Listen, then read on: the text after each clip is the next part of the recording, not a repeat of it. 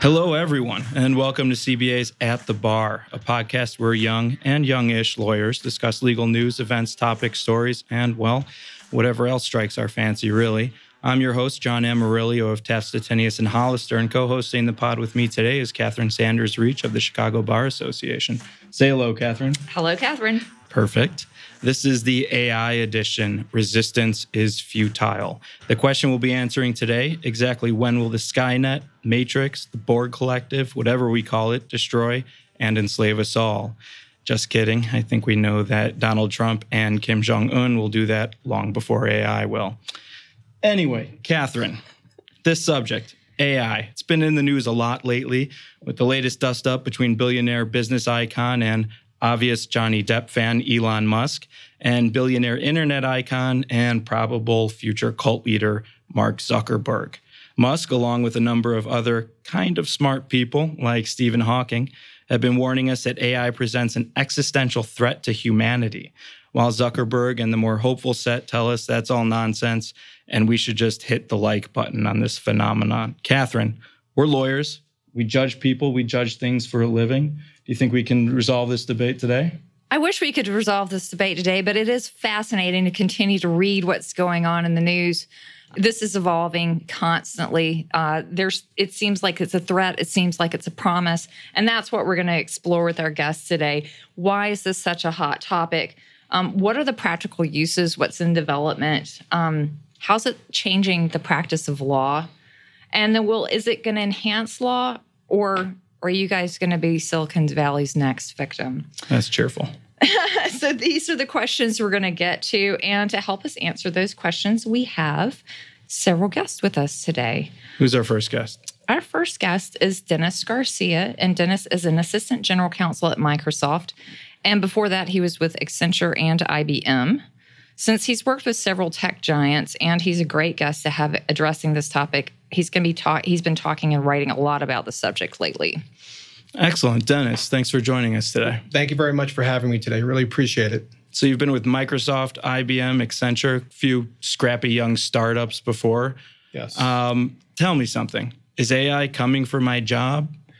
My view is I think we should view as AI as being a friend of ours, not a foe. I think AI may result in some legal jobs going away, but I think there's always room for great lawyers, and we don't need fewer great lawyers. We need more great lawyers. So I look at AI as really a tool for us to practice law at sort of a higher level, if you will, to achieve more and to get more done. So you said some of the jobs will go away. One of the parallels or the analogies I often hear used with reference to AI is that it's the next industrial revolution, which, when I hear that, I think, okay, that means long-term benefits like you were just talking about, but probably a good amount of short and maybe even medium-term displacement and pain. Can you speak to that a little bit? What are we looking at? Sure. Well, I think, and there's a terrific book out there by Klaus Schwab, who is the founder of the World Economic Forum. He's chairman of the World Economic Forum. It talks about the fourth industrial revolution, about how our society has entered into a whole new era where we're going to see technology advance at a rapid pace. And we've seen three previous industrial revolutions. I think AI is an important component of the new fourth industrial revolution. And as we've seen in the past with other industrial revolutions, jobs may go away, but there may be opportunities for other jobs and roles and responsibilities in our society. And I think from a legal perspective, where AI may displace jobs or roles, or for those tasks which are routine, maybe mundane, and which could be sort of mechanical, if you will. So give us an example of that. What do you think? Are you talking about discovery? I'm thinking about perhaps document review. Yeah. Perhaps, let's say, if you're going to be merging with another company, you need to do an extensive review of documents. Perhaps that's done by younger associates in the past. Perhaps that can be performed by an AI system. Perhaps so that due diligence kind of work. Due diligence work, maybe basic contract review. So much of what I do and my team does, we're constantly reviewing contracts from our customers, comparing contracts, looking at fallback positions. And I think there is a role for AI to play in that gap analysis, in that review, and to do that review very quickly and then provide that information to lawyers so that they can then negotiate contracts with customers and partners. And what I view as, again, practicing law at a higher level. Also for maybe routine contracts, non-disclosure agreements as an example. Perhaps there's an opportunity for AI systems to help business clients put those non-disclosure agreements in place and to plug and play certain key contractual terms. So I think for what I look at as being, I don't want to say necessarily the lower level work, but some of the more routine, repetitive work, which lawyers or paralegals, maybe younger lawyers have done in their careers, I think there's an opportunity for AI to do that work at a faster level, maybe more efficient, and maybe at a higher quality, depending upon the task. That can be kind of dangerous, though, right? I've been reading in the news lately, Wells Fargo's in hot water again because they mistakenly released, I think it was something like 50,000 customer records to the opposing side in a lawsuit that included Social Security numbers, bank account numbers, and that was all done as part of a doc production run by AI. So is that just a failure of the technology, a failure of supervision? What do you think that in that particular example, I'm not quite sure. Maybe it was all the above, who knows. But I do think AI, at least in the legal industry, is still very much in its infancy. I think AI in general is still in its infancy. I don't think we're going to see the impact, the significant impact of AI on the legal profession until maybe 3, 4, 5, maybe even 10 years down the road. And I think with all technology, it takes time to get better, and it will improve over a period of time. So I do think we have to give it some time. But I think if you're thinking about test driving AI solutions, you definitely want to stay close to it. You want to monitor it, and you want to oversee it. Okay. I feel like there's still going to be a role, obviously, for lawyers to feed the intelligence and the facts and the data and the information and make sure the connections are made in the artificial intelligence bots for a while. And the other thing I read the other day, that while artificial intelligence may come to power, emotional intelligence is going to be where lawyers' skill sets can really come into play. I think lawyers are so great at emotional intelligence. Well, it's something that you want to start working on now. If can be a learned behavior. It's not something that, some people are good at it, but it can be a learned behavior. And so that's an opportunity to get better. I think that's a great point, Catherine. And I think AI won't replace a lawyer's empathy, their judgment, their creativity, their bedside manner with clients, if you will, building relationships with clients. Those won't go away. And I think what it means is that all lawyers, as we move into this new world with the fourth industrial revolution, artificial intelligence, we need to embrace what we speak a lot at Microsoft of embracing the growth mindset and learning new skills every single day. And I think for the younger lawyers, I think there's also an opportunity for law schools to provide maybe better training for younger lawyers as they get out in the marketplace. And they're going to maybe in some respects competing with some of these AI tools. And how do they differentiate themselves and provide higher impact services to their clients? You're not actually suggesting that law schools teach law students how to practice law, are you? Because that would be pretty revolutionary. Perhaps. I'm a little bit removed from law school now, about 25 years or so ago. I don't remember too much from law school, but I do think there is a real opportunity for, especially, let's face it, these students are paying a lot of money for tuition. Maybe jobs could be tough to get sometimes nowadays. And I do think law schools owe it to law students and have a responsibility to provide better skills for a 21st century lawyer.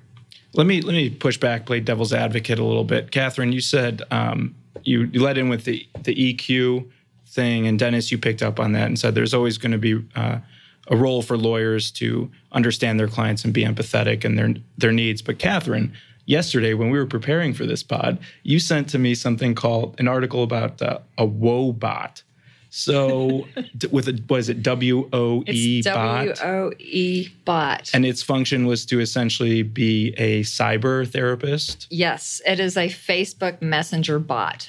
That just sounds so annoying and ridiculous. But if AI advances to the point where we see it in sci-fi films, will there be a need for lawyers to provide that kind of counseling and support? I still believe that's the case. I mean, it's hard to predict what the future is going to be all about, right? So, we're thinking 10, 15, 20 years from now. It's going to be hard to anticipate those needs. But I'm still of the mindset that there will always be a room for great lawyers. And lawyers are so important to the fabric of our society and moving forward.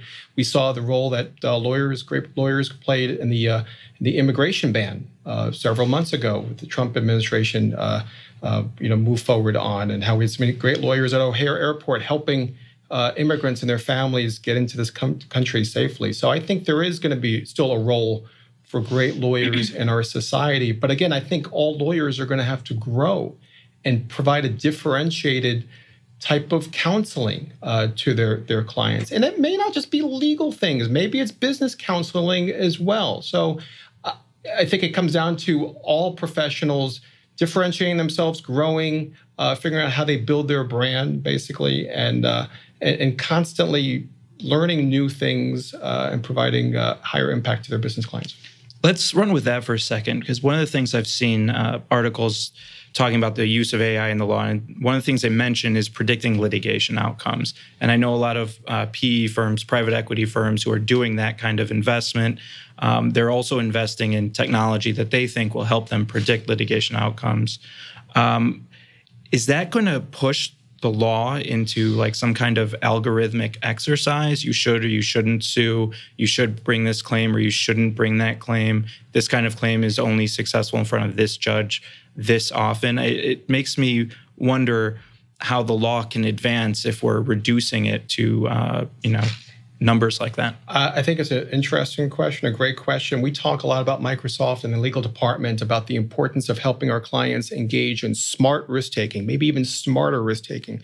I think having those tools available to lawyers can help the business clients engage in that smarter risk-taking and to try to quantify, and not with absolute certainty, but maybe with a high degree of confidence, the likelihood of prevailing in a legal action or not. I think the key thing, though, with litigation, as we all know, it's always a wild card. You never know what's going to happen, when you're in litigation, right? Depending upon the judge, the venue, the lawyers, lots of variables involved. But I think to the extent that you have more tools, especially more algorithms and more data to help lawyers help business clients engage in smarter risk-taking and practical advice, basically, I think that's a good thing. I think it only helps providing higher client service to your business clients.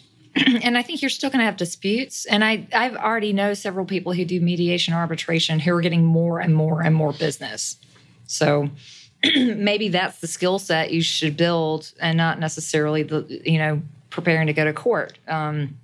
Figure out how to do fee disputes, to do other disputes that come up that a bot probably can't handle, because, again, it's got the emotional aspect to it.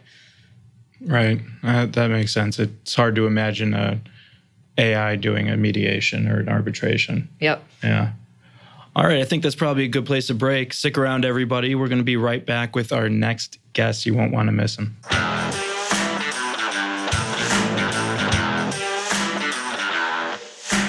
Seeking to expand your legal network, sharpen your skills, and obtain free CLE? Unless you plan on being a professional failure, that's probably a good idea. Join the Chicago Bar Association today and connect with lawyers and judges who lead Chicago's legal community. The CBA will help you expand your personal and professional networks while providing practical programs and resources that meet your specific practice needs. New lawyer membership starts at just $82 a year. Learn more at www.chicagobar.org.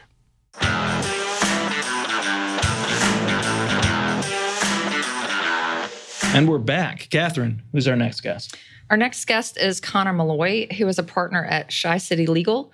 Connor is a graduate of the inaugural class of the Justice Entrepreneur Project, which is a legal incubator that focuses on helping new lawyers learn to leverage technology and back office productivity to offer predictably, and this is my term, predictably priced legal services to modest means income clients. And the reason I call it predictably priced is because I don't like to say alternative fees or flat fees, because there's all sorts of fee agreements, fee arrangements that you can do. But what I think a consumer is looking for is something predictable. How long is this going to take? How much is it going to cost? Or some ballpark thereof, and not necessarily that it's a flat fee, because that doesn't work for everybody in every case. But that's Connor. working with the modest means income clients. I've tried those flat fees before. I always lose money on them. Mm-hmm. It's tough. Connor, welcome. Thank you. And I lose money on them too sometimes. So before we get into the AI thing, tell us about the JEP really quickly, because Catherine mentioned it. Sure. So the JEP, it's a class of usually new lawyers jumping into the game and learning the tools in order to practice. You were talking about before where law schools aren't necessarily the best venue to learn how to practice law. So the JEP gives you some of the tools, practice management tools, connections, even touring a court and learning how to file, stuff like that.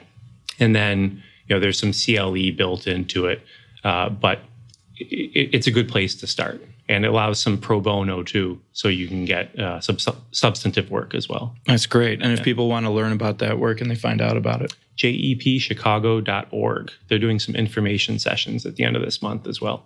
That's great. So let's get back to AI. Connor, I logged on your firm's webpage yesterday, and a chat box popped out at me. And I noticed there was the chat box and also like a topic selection device, essentially for why I was going to your website, what I wanted to talk about, what I was curious about, sort of a choose your own adventure approach to finding a lawyer. Is that AI? So when I think about AI, and we were talking before about the Goliaths out there, that can throw tons of money at being able to create certain systems that you would think of as, AI, like a Skynet type of thing, very high level. We look at it as more of, if that's the Goliath, we're more of the David. And when I think of AI, it's really employing technology just to be able to handle some sort of a task. And, because if you take it in a very broad term. So what you're looking at is basic AI, ones and zeros, choose your own adventure. So on the back end, what does that look like? How does that help you in your practice? When someone logs on your website, they say, I'm looking for a lawyer to help me with this kind of business dispute. Does it direct that person to the lawyer in your firm who handles those kind of disputes? What's going on behind the scenes? Sure. So, not that I receive any sort of compensation from them, but the chatbot that we use is from a company called Motion.ai. They're out of Naperville. It's just a new startup. And you don't need to code. It's just a WYSIWYG. What you see is what you get. Drop in, little segments along the way in order to create a chatbot. So that is pretty easy to put together. But a lot of the tech that's working in the background, so when somebody interacts with it and clicks on something or enters data, that's getting fed back through sort of an infrastructure that I created so I can get pertinent pieces of information. And, because in the area that we practice in, it's very segmented. How's that? Well, you were saying before that, talking about distilling the law into, the pieces parts. When it comes to landlord-tenant litigation, there's only so much wiggle room that you can really explore. So that's what's going on in the chatbot. Is it this or is it that? And it guides you along the way. So once I get basic information, I know exactly where they are. I know exactly where they're going to be going and how much it's going to cost to get there. So it's essentially an intake interview process. Yep. Oh. Do you use AI in any other aspects of your practice? So there are certain things that I'm working on right now in order to create a chatbot essentially just for clients to be able to check the status of their case, where they could say, hey, what's going on, or what happened in court, and being able to take that natural language, throw it through our back-end system, retrieve the data that we have from our public-facing notes and the like, and being able to deliver it to the client. Because that's one of the things, especially for my practice, a lot of people in the landlord-tenant arena, the ratio of attorneys to matters might be very lopsided. So you might have one client who has 100 evictions. We'll have one client with one eviction. So we have many, many clients at any given time. Sure. And so we need to be able to leverage that ratio, and increasing the communication is one way of doing it. So instead of replacing you, your AI is helping you, and it's almost acting. And we've seen this XAI with Amy, and I can't remember the male counterpart. You can sign up for a service for a bot that basically schedules appointments for you. So if you don't have an assistant, or Cortana or Siri or all of these other kind of, things that take data from one place and give it to you in another place because you ask for it. And that sounds like kind of what you're going to be leveraging. And that might be client facing, that might be just internal, but I think there are some interesting uses that aren't scary, that aren't taking over lawyers' jobs, but actually help you do your job, which gets us to the modest means income client thing, because, there's been full service representation, and then a whole lot of people who feel like they can't afford legal services, don't even know they have a legal problem. And I'm seeing a lot of different technologies out there trying to solve for those issues, whether that's the ABA put out a project for veterans so they can go through kind of a chatbot and figure out, well, this is the problem that I'm having, and this is how I can start getting help with that problem. So, and like it's leading to information. One of the problems that we've seen a lot in the legal community lately, as is there's a glut of lawyers and also a undersupply of lawyers who can do the kind of work of the JEP and serve the underserved. So you're saying this kind of tech could actually help bridge that gap? I think so, because the other thing is we have a very empowered consumer at this point. I can go online and do practically anything. In fact, right before I came down, I went to the car dealership service website to book my own appointment. Back in the day, you would call, somebody yell for someone else. You'd sit on hold. You can do everything in the middle of the night online now. So when you've got someone who, like, for instance, I was a condo board president. When did I have time to work on the condo? Why would you do that? I actually had a lawyer say, friends, don't let friends be on the condo board. But at any rate, no one was my friend, evidently. But it was one of those things where the time that I had to deal with that was not during my workday. That was at night. And my lawyer worked during the day, Monday through Friday, 9 to 5.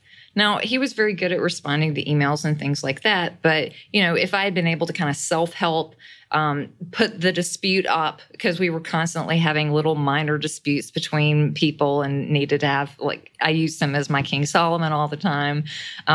So, anything that could be automated, he'd still be my lawyer. Right.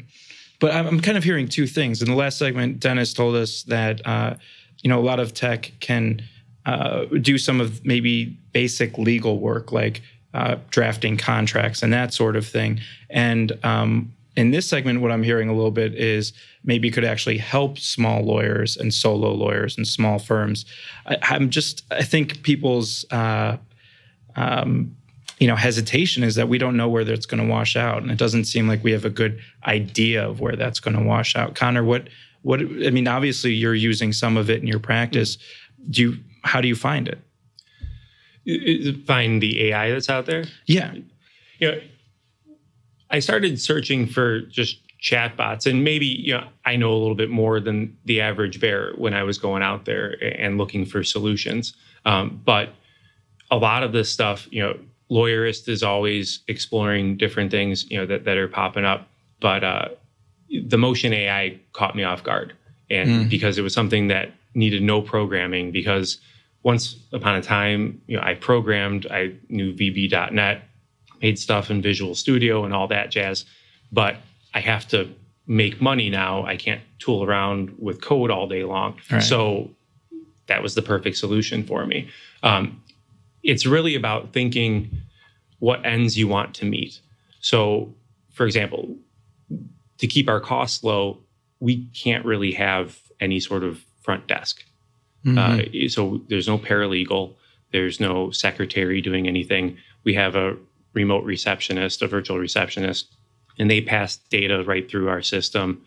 But beyond that, it's just two lawyers knocking out the work. And so who brings you like coffee in the morning when you're hungover? The coffee in the morning? Yeah. I want to get one of those cool 80s robots eventually. That would work, like with the mouse trap kind of thing. It'll maybe be gorgeous. Yeah, that would be a throwback. Okay.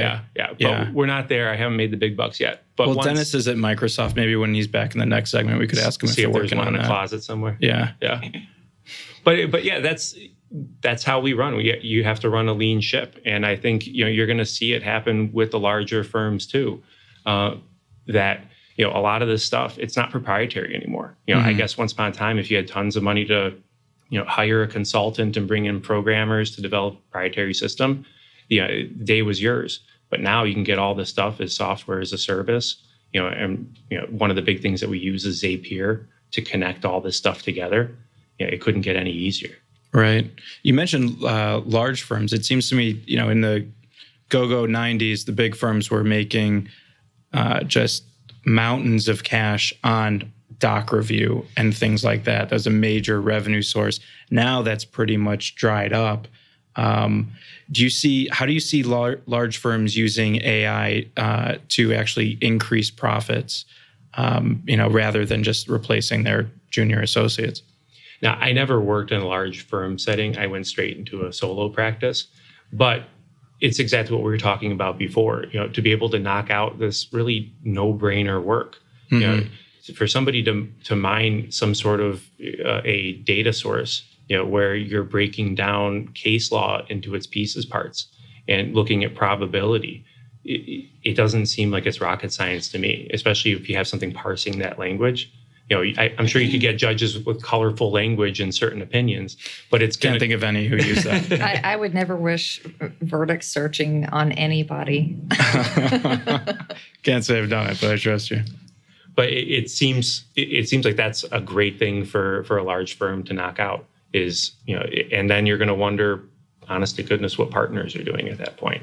Yeah, I'm a partner, and I, honest to goodness, wonder what I do every day. So I think that's probably right. I think that's probably a good place to take a break. We'll be right back. Stay tuned, and we're going to have both our guests back for a roundtable.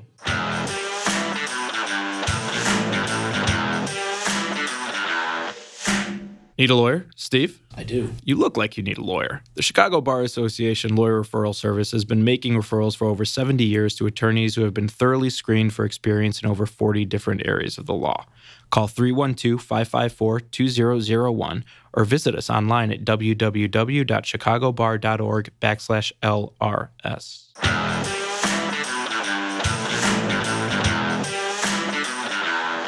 And we're back with Dennis and Connor. Guys, welcome back. Thank you.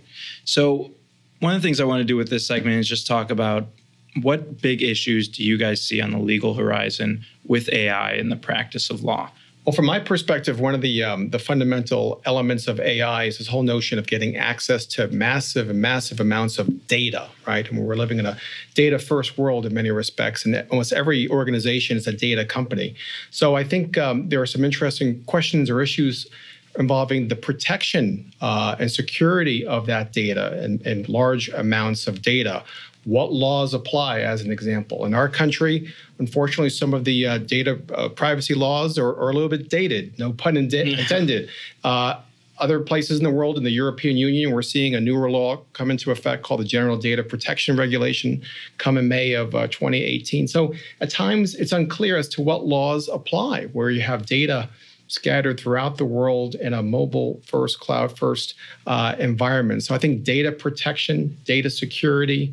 I think as a corollary point, another issue is cybersecurity. With all this data out there, how are you going to protect that data? And you're, in a way, I think, increasing the surface area of potential cyber attacks and cyber issues. So that's one of the things I'm really curious about, actually, because it seems to me, at least from my layman's knowledge of AI, that it works better and better the more inputs it has, the more it learns, right? Well, the more information you feed it to help people, the more information you're giving it about people, and the more you're centralizing that information. So a really good hacker could hack into, I'm not saying this would happen, but Microsoft's AI and gather probably just tons of information about people. What kind of security measures can be put in place other than trying to? I don't even know. Well, I think what it means is a really good practice point is if you're a lawyer or a business person thinking about moving to an AI solution, make sure that you're appropriately vetting your technology provider. Understand what sort of leading best-in-class security practices or protocols are they employing to safeguard your data? What sort of compliance standards are they adhering to? Making sure you're doing that extensive due diligence, if you will, and make sure that you're only going to be working with a provider that you can truly trust nowadays. But I think and one great skill many lawyers have is this notion of doing thoughtful due diligence and that sort of investigation and evaluation. Not about our own lives, though. Not about our own lives. Yeah, but, just when we're paid for it. But for technology providers, it's an absolute imperative that you really do that thoughtful due diligence. I'm a little biased working at Microsoft. We have what we think is an incredible trusted cloud narrative. More and more companies are moving to the cloud and protecting their data. But again, make sure that you're doing that proper evaluation of any technology provider which can have access to not just your data, but your clients' important data as well. So how do you do that, though? I mean, it's from what you described at the top of this segment, it sounds like it's essentially the wild, wild west out there from a regulatory standpoint. How does a lawyer find out, how does a lawyer do that kind of diligence, I suppose I'm asking? Well, what I think is making sure that you get the right people in the right place at the right time. And the lawyers need to play an important role in that. I think your risk management and compliance professionals have to be actively engaged. Your privacy leaders, privacy law is evolving and changing as we speak. Make sure you get people who understand that changing landscape. Your security folks, you need to get a virtual team, I think, of those 4 stakeholders involved early and often in doing that analysis. But that said, it's still a little bit of a wild card, right? Because there really are no AI-focused laws or standards out there. But I think the key point is really, I think, skilling up in the area of privacy and data security. And I think that's the area you should focus on first. And then hopefully you can make a thoughtful, smart risk-taking decision as to which technology provider you choose. And that seems to be like the area of the law right now that just has unlimited growth potential, right? And I think that's a great point, too, because I think a lot of lawyers are worried about AI and how it may impact their future employment and jobs. But I think AI provides an incredible opportunity for lawyers to really get in on the ground floor of this growing area and to show their expertise, or to have an AI-focused practice group and to really help shape the law, if you will. Yeah. I think kind of tangential is this concept of the Internet of Things, which I think AI is intersecting with, so that you have the Terminator. There's actually a Kickstarter out there for a kind of Echo-like device, but it's the Terminator's head, so you can talk to Amazon. But when Amazon is talking to the internet, getting data for you, and then telling your refrigerator what to do, and this stuff is happening so fast that's what kind of freaks me out. Is there was already a case where somebody bought an intelligent garage door opener and closer so they can do it from their phone. They gave a bad Yelp review about the company, and the company locked them out of their garage. Oh, man. Oh, my gosh. So even fantastic. At a very low level, not even, just like that kind of thing. How do you go about dealing with the legal ramifications of that? Right. And then on the other end, it's not quite a legal problem, but I saw that article about Facebook, how they developed an AI system that started talking to itself in its own language, and they had to shut it down because that is Skynet scary. But even just the little mundane stuff like getting locked out of your garage by a begrudged company, that's wow. Yes. Wow. I think another issue, a corollary point to data protection is with all this increase of massive amounts of data, when should government have access to that data, right? And that's a very, it's sometimes a little bit of a tricky subject. On one hand, the government needs to protect us in the interest of national security to protect us. But also we have these timeless values in our country about protecting the privacy interests of individuals, and we need to balance that appropriately. So looking at some other things on the horizon in terms of AI, we were thinking about if AI starts practicing laws, that UPL, and how do you even go about kind of dealing with that? So there's this little AI bot called Do Not Pay that a non-lawyer in the UK came up with. It's now been enhanced with thousands of different kinds of matters it can take on, and in the UK and across the US. And you go to the website and you type in a couple of words, any words. It just says, "What's your problem?" And then it starts asking you more questions until it gives you, a rudimentary kind of response. And sometimes it doesn't do so well at all. But, as this thing gets smarter, that does seem like a threat. Is this a threat, Connor? So, well, on the flip side too, is my chatbot, or at least some of the ideas that I have for mine, I've been accused of giving my chatbot unauthorized practice of law abilities, even though if a lawyer programs one to be able to diagnose something in the same way I would interpret your facts and apply the law to it, is that legal advice? It's the same thing I'd give you. But, I've looked at Do Not Pay. I looked at it a long time ago, too, when it was just handling stuff for the Brits and, dealing with their parking issues. I think like millions of dollars, maybe it's excused. Then I started looking at it once they unveiled the new one, maybe about a month or so ago, especially because representing landlords, I noticed that it's very consumer friendly. So it's looking at tenants and, fixing issues inside of units. So it's not necessarily doing any legal documents. It's doing things that are of legal significance for now, but it makes my landlords that are nervous, because they're renting the unit upstairs or things like that, where they don't have compliance. So if you get hit with something and you don't know how to respond to it, well, now that's going to have some pretty serious legal ramifications. And so my thought is to introduce a bot to have the battle of the bots. And essentially just say, okay, well, what happened? Well, I got a letter from my tenant. All right, here's a letter to send back to him. I'm working on it.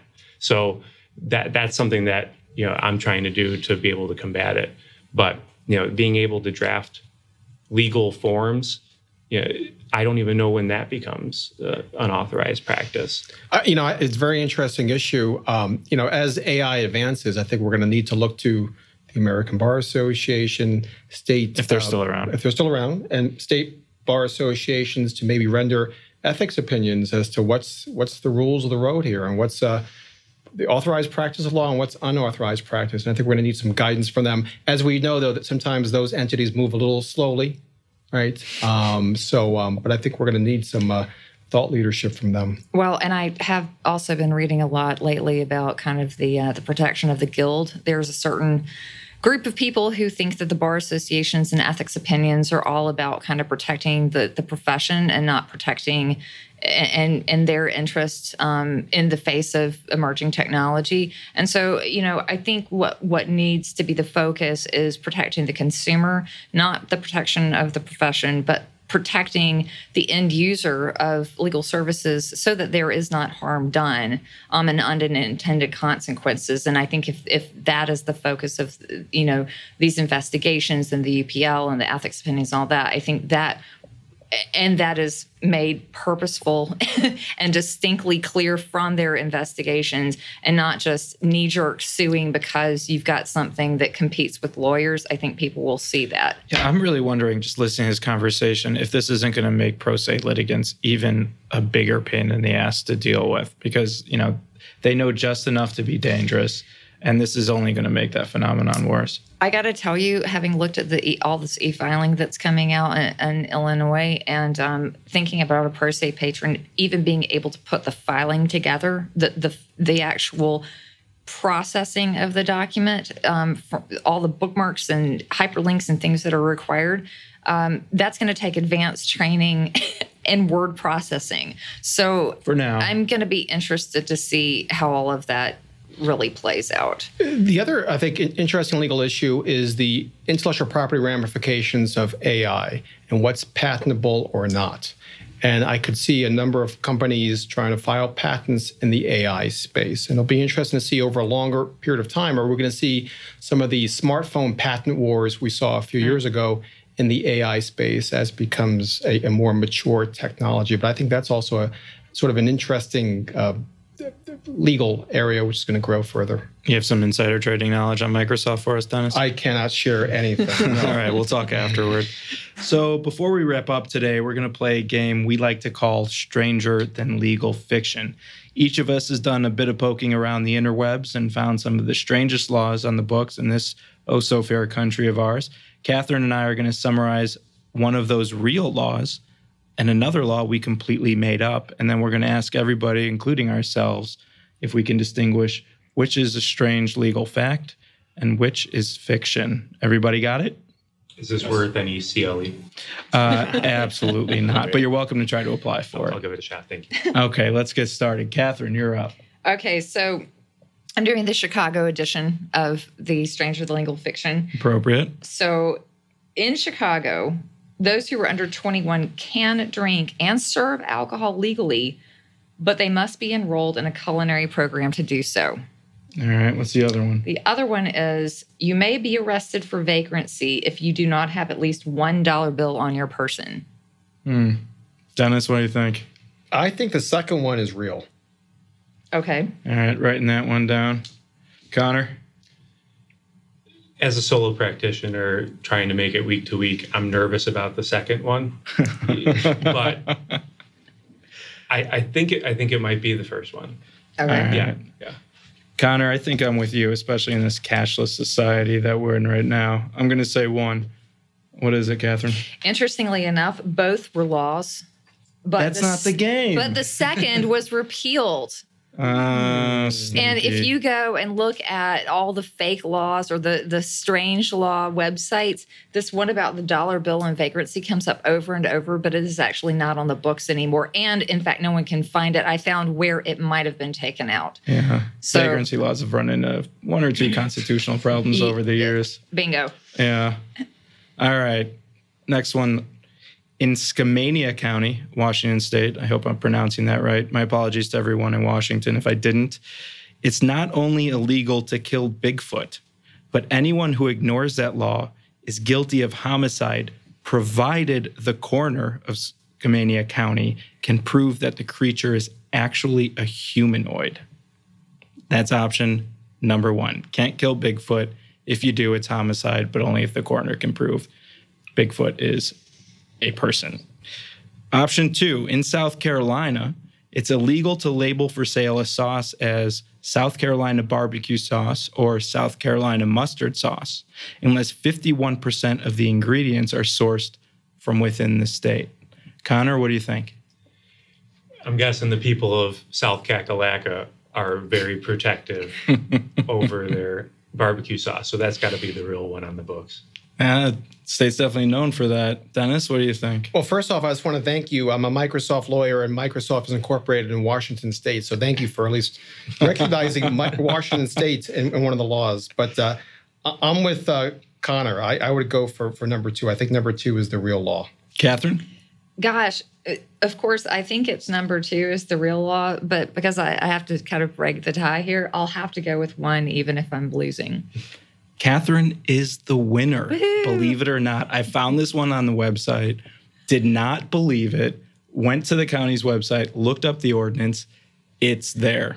You could be in real trouble if you shoot anything that you think looks like Bigfoot. So for hunters in Washington, for all your Microsoft colleagues, Dennis, you should probably forward this pod to them and let them know. Be aware of this Weekend interesting retreats. law. Yeah. And that's going to be our episode for today, everybody. I want to thank our guests, Dennis Garcia and Connor Malloy, for joining us today and putting our minds somewhat at ease about how we'll be treated by our future AI robot overlords. It was a lot of fun, guys, and I hope you'll consider coming back to the pod again sometime soon. I also want to thank everyone who makes this machine run, including my co-host today, Catherine Sanders-Reach, as well as Jen Byrne, our exec, and our sound crew, Ricardo Islas and Steve Wyrick. Remember, you can follow us or send us comments, questions, episode ideas, or just troll us on Facebook, Instagram, and Twitter at CBA at the Bar. That's CBA at the Bar, spelled out ATTHEBAR. Please also rate us and leave us your feedback on iTunes or wherever you download your podcast. It helps us get the word out. Until next time, for Catherine Sanders-Reach and all of us here at the CBA, this is John Amarillo, and we'll see you at the bar.